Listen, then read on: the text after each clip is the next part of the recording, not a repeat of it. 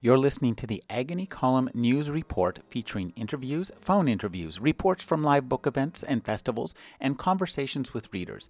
You can find additional news, interviews, book reviews, and more 5 days a week at the Agony Column website at trashotron.com/agony.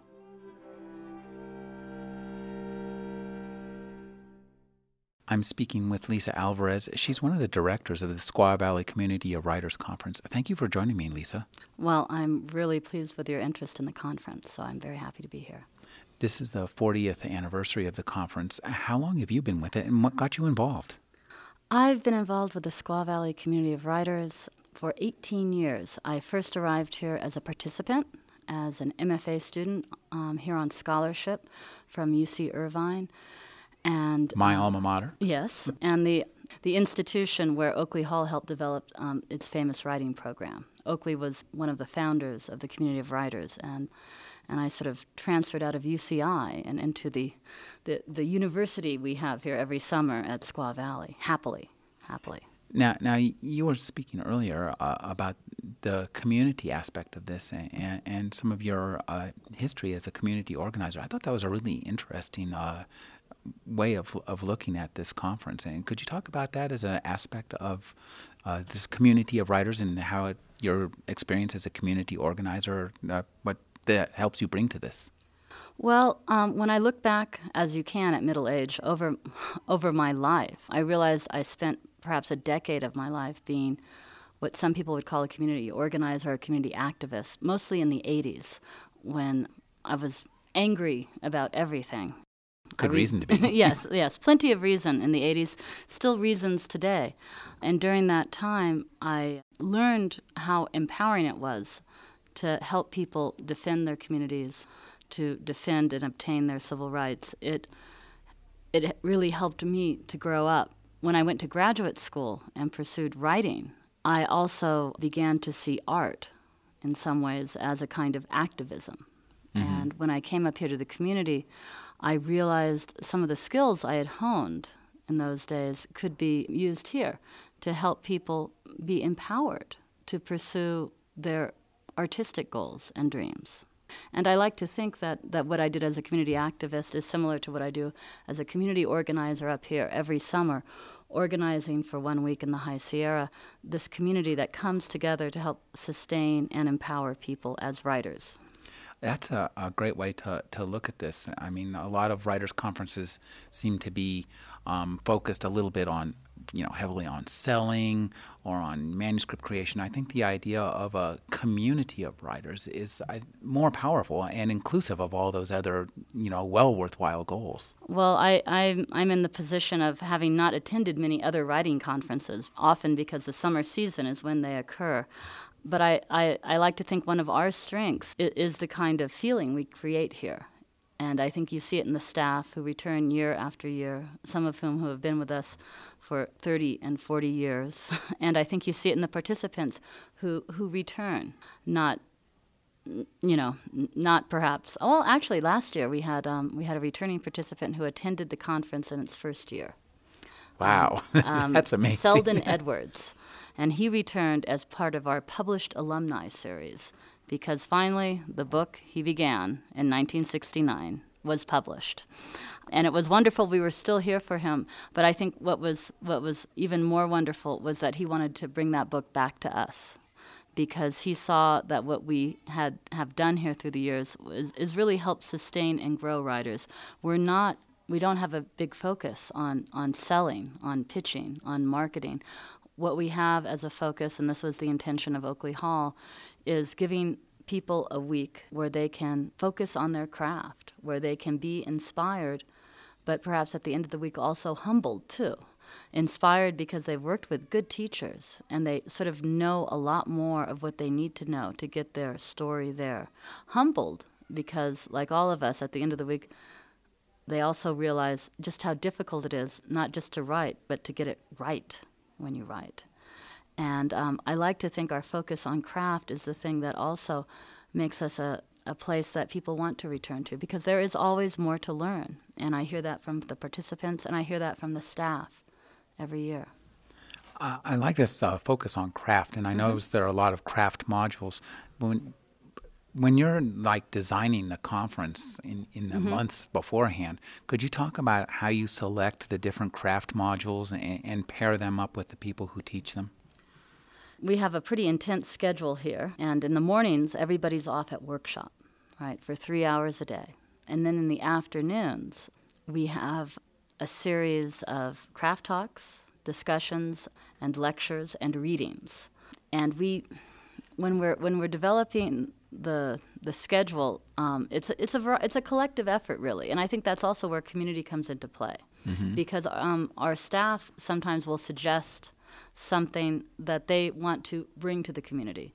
Something has occurred to them during the year. They experienced something at the conference the previous year or the previous time they were here, and they now have something useful to bring back to the audience that they know will be receptive to it, right? Other times, we frankly give homework assignments, right? I was very pleased. We asked Lynn Freed to give an opening talk this year on this anniversary year. Lynn has been, as far as I'm concerned, I think she's been here as long as I have. She's certainly been an integral person to the conference. I was so pleased she took our homework assignment to heart, that she had to write a keynote, and she decided to write it about her own first experience with publication and her own first experience at a writers' conference back east as a fledgling writer. And it just hit the ideal note to start the conference. So the way we create the schedule really comes from a lot of different things. Sometimes I really want to hear someone talk about something. Gil Dennis, for example, runs a very popular workshop called Finding the Story. Gil is a screenwriter.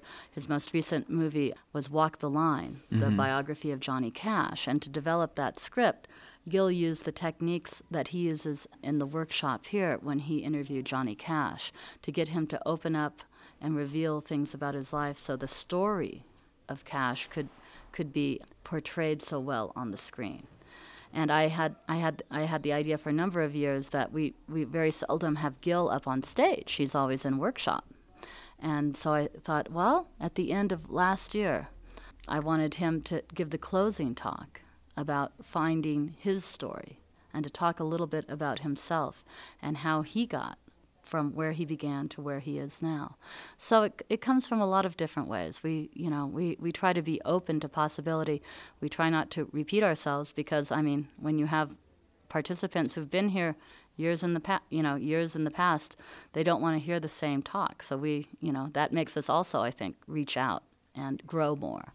It sounds like an organic process. Yeah, I guess so. I mean, especially if you're hearing it for the first time, I like that word for it. That seems to be right.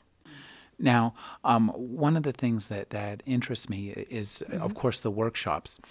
When the students who are here in the workshops, can they bring anything? Give me an idea of how the workshops are organized. I mean, if you've got like 2.5 novels. And many people do. Yes.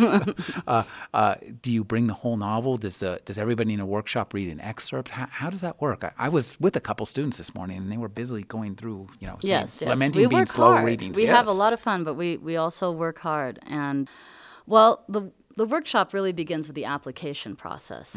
People apply with a 20-page manuscript, approximately 5,000 words, approximately 20 pages. And it's a competitive process. Not everybody who applies gets in. Not everybody who's been here before actually comes back. Sometimes the work doesn't make it one year. But then I'm always rooting for them to return another. And that application manuscript has a fate. And that fate is not to go to workshop, which is months away, right? But that fate is often to be given to a staff person with whom that participant will then have a one-on-one conference sometime during the conference week, a one-on-one sort of consultation on that manuscript. What we encourage people to bring to workshop is something different. It might be a different section of the same project. But because months elapse between the application process and our conference, we want them to bring what is most useful to them. Sure. And also because there's only so many hours in a day and only so many days in a conference week, we limit that. Sure. So everybody brings a manuscript that is no more than 5,000 words, which is about 20 pages. Sometimes that's a chapter out of a novel. Sometimes that's a short story. Sometimes that's in our nonfiction and memoir workshop, a section of a project, an article, an essay, right? Mm-hmm.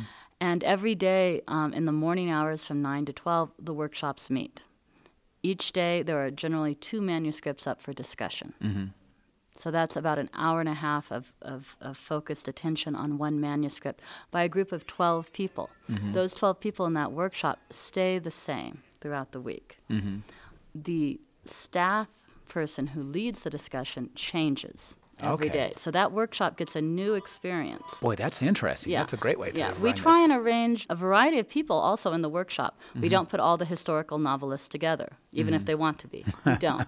We don't put all the short story writers together. We try and arrange a diverse group because we think no matter what kind of story you're trying to tell, you're all working with the same kind of craft, right? So even if you're writing a young adult post-apocalyptic novel, you have something to learn, maybe a lot to learn, by looking at what a historical writer has to deal with in recreating a world that is unfamiliar to people, because you're also creating a world that is unfamiliar to people. The staff people change throughout the week because we want people to get different views of how different people approach a manuscript. A writer, whether that's a historical novelist, a short story writer, whatever, will approach a manuscript quite differently than an editor. Definitely, yeah. And an editor will approach a manuscript differently than an agent. And so even if your manuscript isn't being treated by an editor, as you're sitting there in workshop watching that editor go through the manuscript of another, you, of course, are thinking of your own and seeing how that lesson could be applied to some issue you're grappling with as well. So we try and have that kind of range because we think it's most useful to the participants to see all those minds at work and all those different approaches. And our staff, I can't say enough good things about them. They respond really well to the challenges that they face going into a different workshop every day. In some ways, it's I don't want to say it's easier to have a static workshop with one leader, but it's different. There are pluses to that, too. Here we mix it up a bit. That sounds like an outgrowth of this kind of organic and community orientation you guys have. That too. And again, it's all part of the vision of Oakley Hall, something that he was developing at UCI in the MFA program in fiction that he brought here. Also, the tone of the tone of the discourse in workshop is very supportive. We insist on it. Oakley always said, you want to treat a manuscript in workshop as if you're on an editorial table and you've already accepted the piece. So there's always something there that you already love and you see value in. That's a great way to approach it. That's unusual. I like that. Yeah, there is no need to trash it. We're here to look at what's good, make it better, right? And to do that with a respectful, constructive voice. It's not a petting zoo by any means, right? That's not I like that petting zoo. Useful. But it is a place, I think, where people feel respected, and in that way, also perhaps are able to grow more too, because then they're able to hear, I think, about the things that aren't working as well, because we begin with that basis of respect and hope, right, and possibility. Well, that and the ability to treat the manuscripts with respect, that kind of respect, comes from the vetting process too, the acceptance process. Yes. And we do our best. You know, it's a formidable thing to serve as part of the admissions, panel that looks at this. Can you give me an idea of what kind of mix of, say, fiction, genre fiction, nonfiction, children's fiction, poetry, memoir that you have here? Do you try to keep it even on all of those, or do you just grab whatever works best? Well, we have a lot of discussions about that. Now, one word about the poets. There was a time when they were all together with us in the same week. That time is long in the past. Yes. So the poets convene up here generally the third week of July. Under the directorship of the wonderful Robert Hass, and their work is amazing, but very different from ours. Oh, sure. And their staff is smaller. The program's smaller. There's 60 poets, 65 poet participants, 5 staff people, and everybody writes every day. Now, how many people and how many participants and staff do you have in the writers conference? Well, you're here on our anniversary year, so we've invited a lot of staff back, and in the spirit of that. So we have a bigger staff here than usual. We run 10 workshops, and they each have 12 people in them. So help me with the math. I think that's 120. 120. Sometimes there's a couple extra because we always have to sort of design the number, knowing that a few people will drop out. And then the staff, I think we have somewhere between 45 and 50. That's a good teacher-student ratio. Yeah. That's amazing. But again, those numbers are slightly, they can be different depending on the year. Now, from what you've told me, it sounds like, the day is divided into two halves. The morning is a workshop, in the afternoon are craft seminars. Craft talks, panel discussions. We always have staff readings at 5:30, and then evening events as well. Well, now tell me a little bit about the craft talks.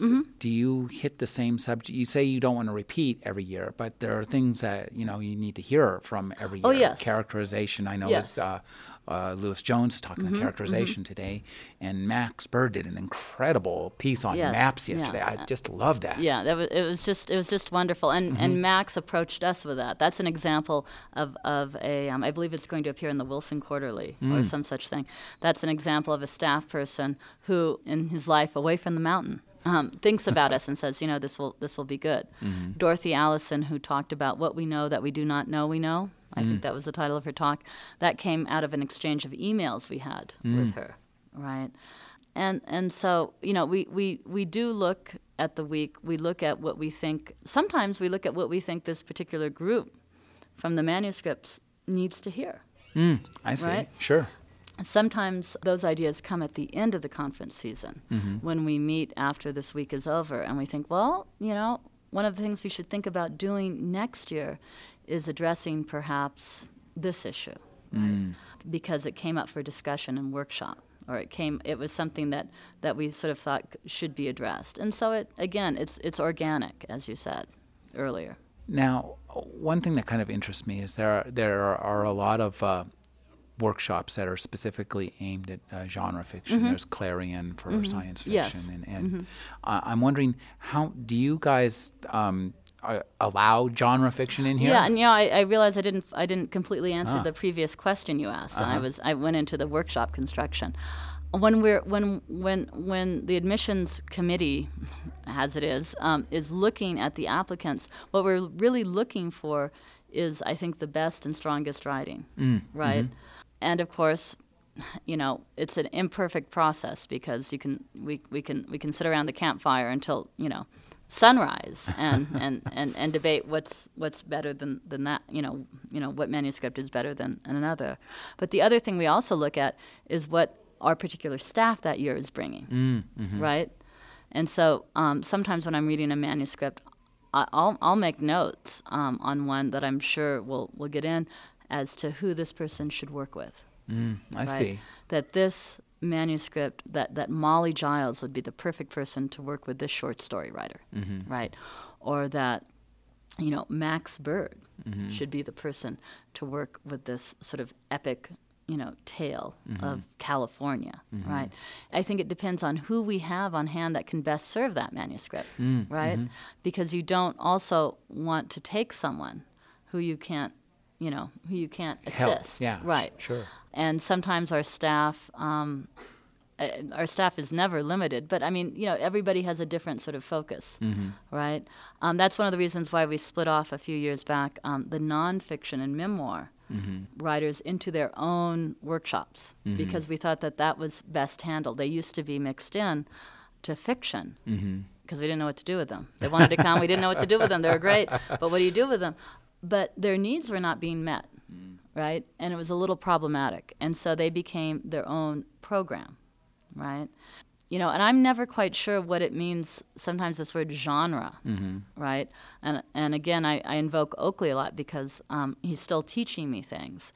And I remember one of his lessons was, you can call it what you like, but you still have to write, a good story. Yeah. You still have to have characterization. You still have to have setting. You still have to have dialogue. You have to have you have to have a compelling theme. It has to be about something. And he found, I think, those labels problematic. And so often when I'm reading a manuscript, I try not to think this is, that's this interesting. or this is this or this is that. But is it working? Is there a good story? Are there Is good there a good characters? Yeah, Do I want to yeah. read this? Right, because as a person who grew up reading widely, I was thinking of that last night as Molly Giles read from Ray Bradbury, who was one of the writers I just drank in when I first discovered him. And I've been rereading him lately to my son, my 7-year-old son. And, Bradbury, language, characters, plot, story, it's all there. Yeah. And some people can call it genre, but I think that's a way to market it.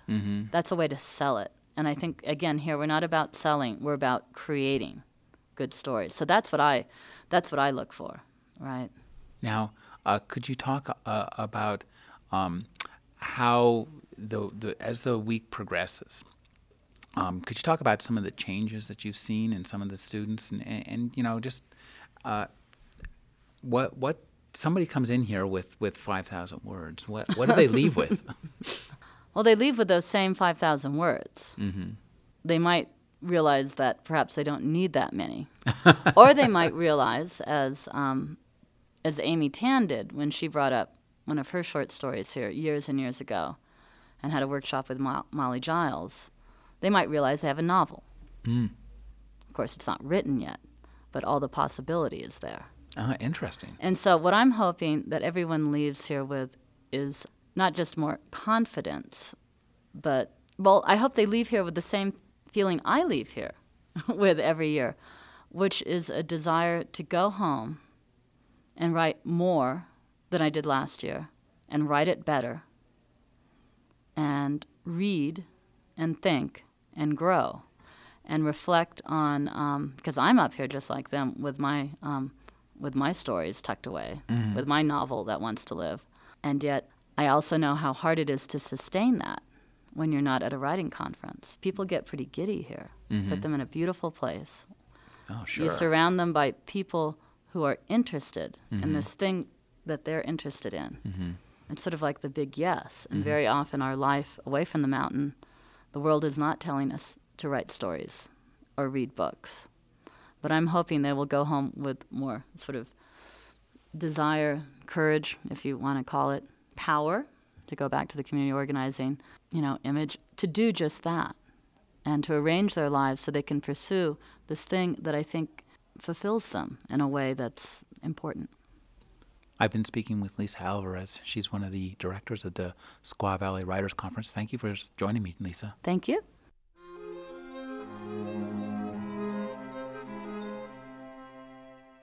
You're listening to the Agony Column News Report, featuring interviews, phone interviews, reports from live book events and festivals, and conversations with readers.